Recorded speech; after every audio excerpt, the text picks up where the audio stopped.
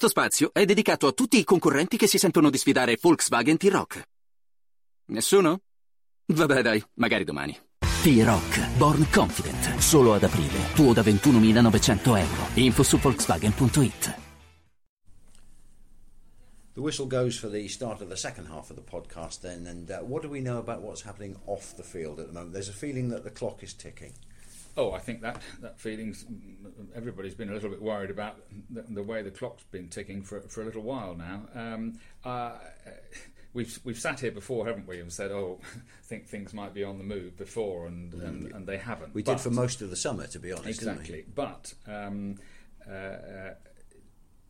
the United board have until Monday to decide whether to go to the Torquay United Supporters Trust with an option for them to start putting the tools in place for a takeover by the trust. The trust has always maintained that this is its aim as well, isn't it? Yes, and but I think the trust, in fairness to them, have always sort of felt that was a last resort, a safety net. In other words, they weren't natural owners of the club or anything like that, but they were there as a last case scenario. But here we are.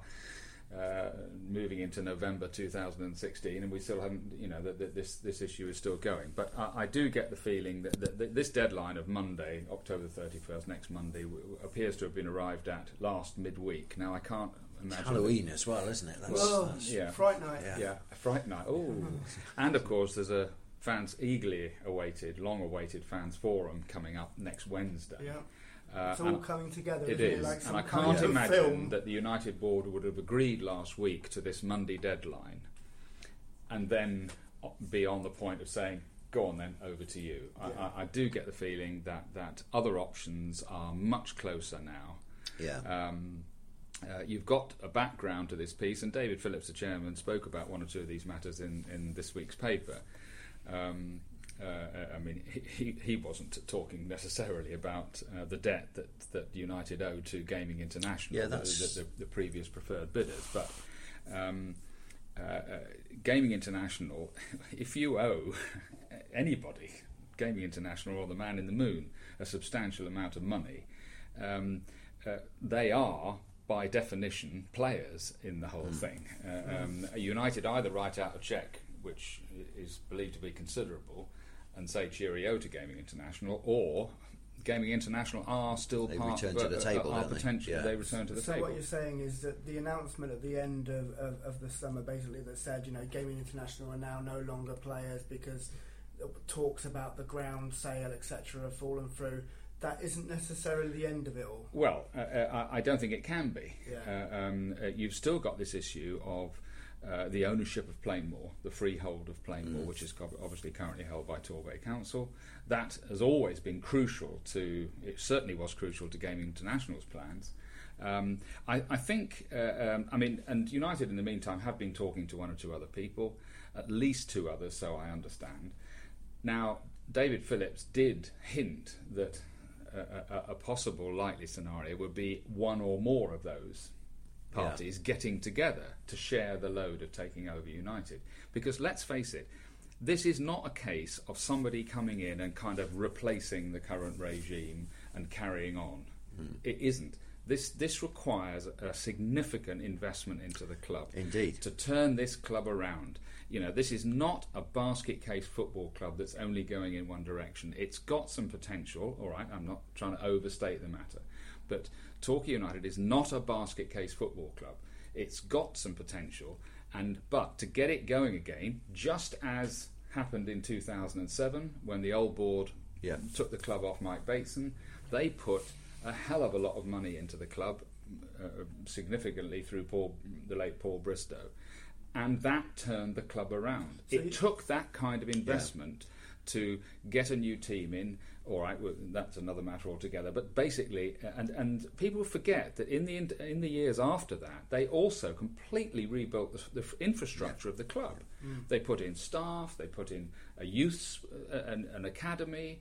It was a significant investment. So anybody coming in now has got to get their head around that. Yeah. And the great shame for me about Gaming International was that they made no obvious attempt.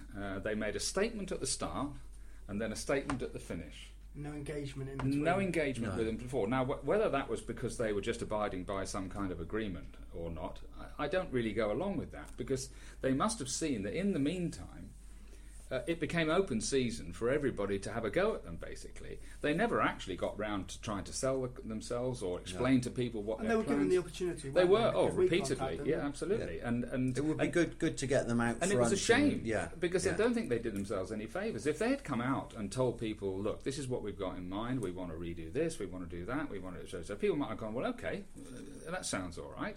And a lot of the anti, which happened almost by default, might have been either lessened or but they became almost demonised, didn't they, as By time their went silence. on by their silence. So I think that's worth remembering. I mean, no person or body that takes over a football club almost at any level is going to tick absolutely every box for everybody. No. That's a good point. There will be somebody's nose put out of joint at some particular stage. But But if the thing is moving in the right direction and people say, right, I'm prepared to get behind that and support it, whether it's just through the turnstiles or with sponsorships or stuff like that, you've got a club here, and let's set aside new stadium considerations for a minute. You've got a club here on the end of a new dual carriageway into the area, with hopefully the bay starting to pick up a bit after years and years of neglect and depression. Yeah. And a club which, at its lowest ebb, has still been pulling in the best part of 2,000 people each week. But somebody has to come in and invest, because things are beginning to look a bit threadbare, aren't they? Absolutely. Squad-wise, Kevin Absolutely. Nicholson, on Saturday, just when everything was unravelling, with players going down injured, you could see how threadbare his squad is. Yes, you look at the subs bench. Yeah. Very revealing always, isn't it? And Kevin himself, he doesn't want to be playing. He took a hell of a bang in the closing stages last Saturday and had to get himself out there on Tuesday. He's had two decent games there. Yes, though, I'd seriously want to see what sort of painkillers he was taking on Tuesday to get through that night. But you know what I mean. It requires on the field and off it. The infrastructure at Plainmoor has been run down to the point where it's it's almost 3 full-time staff. Exactly. This is by necessity. The current board have got no money whatsoever.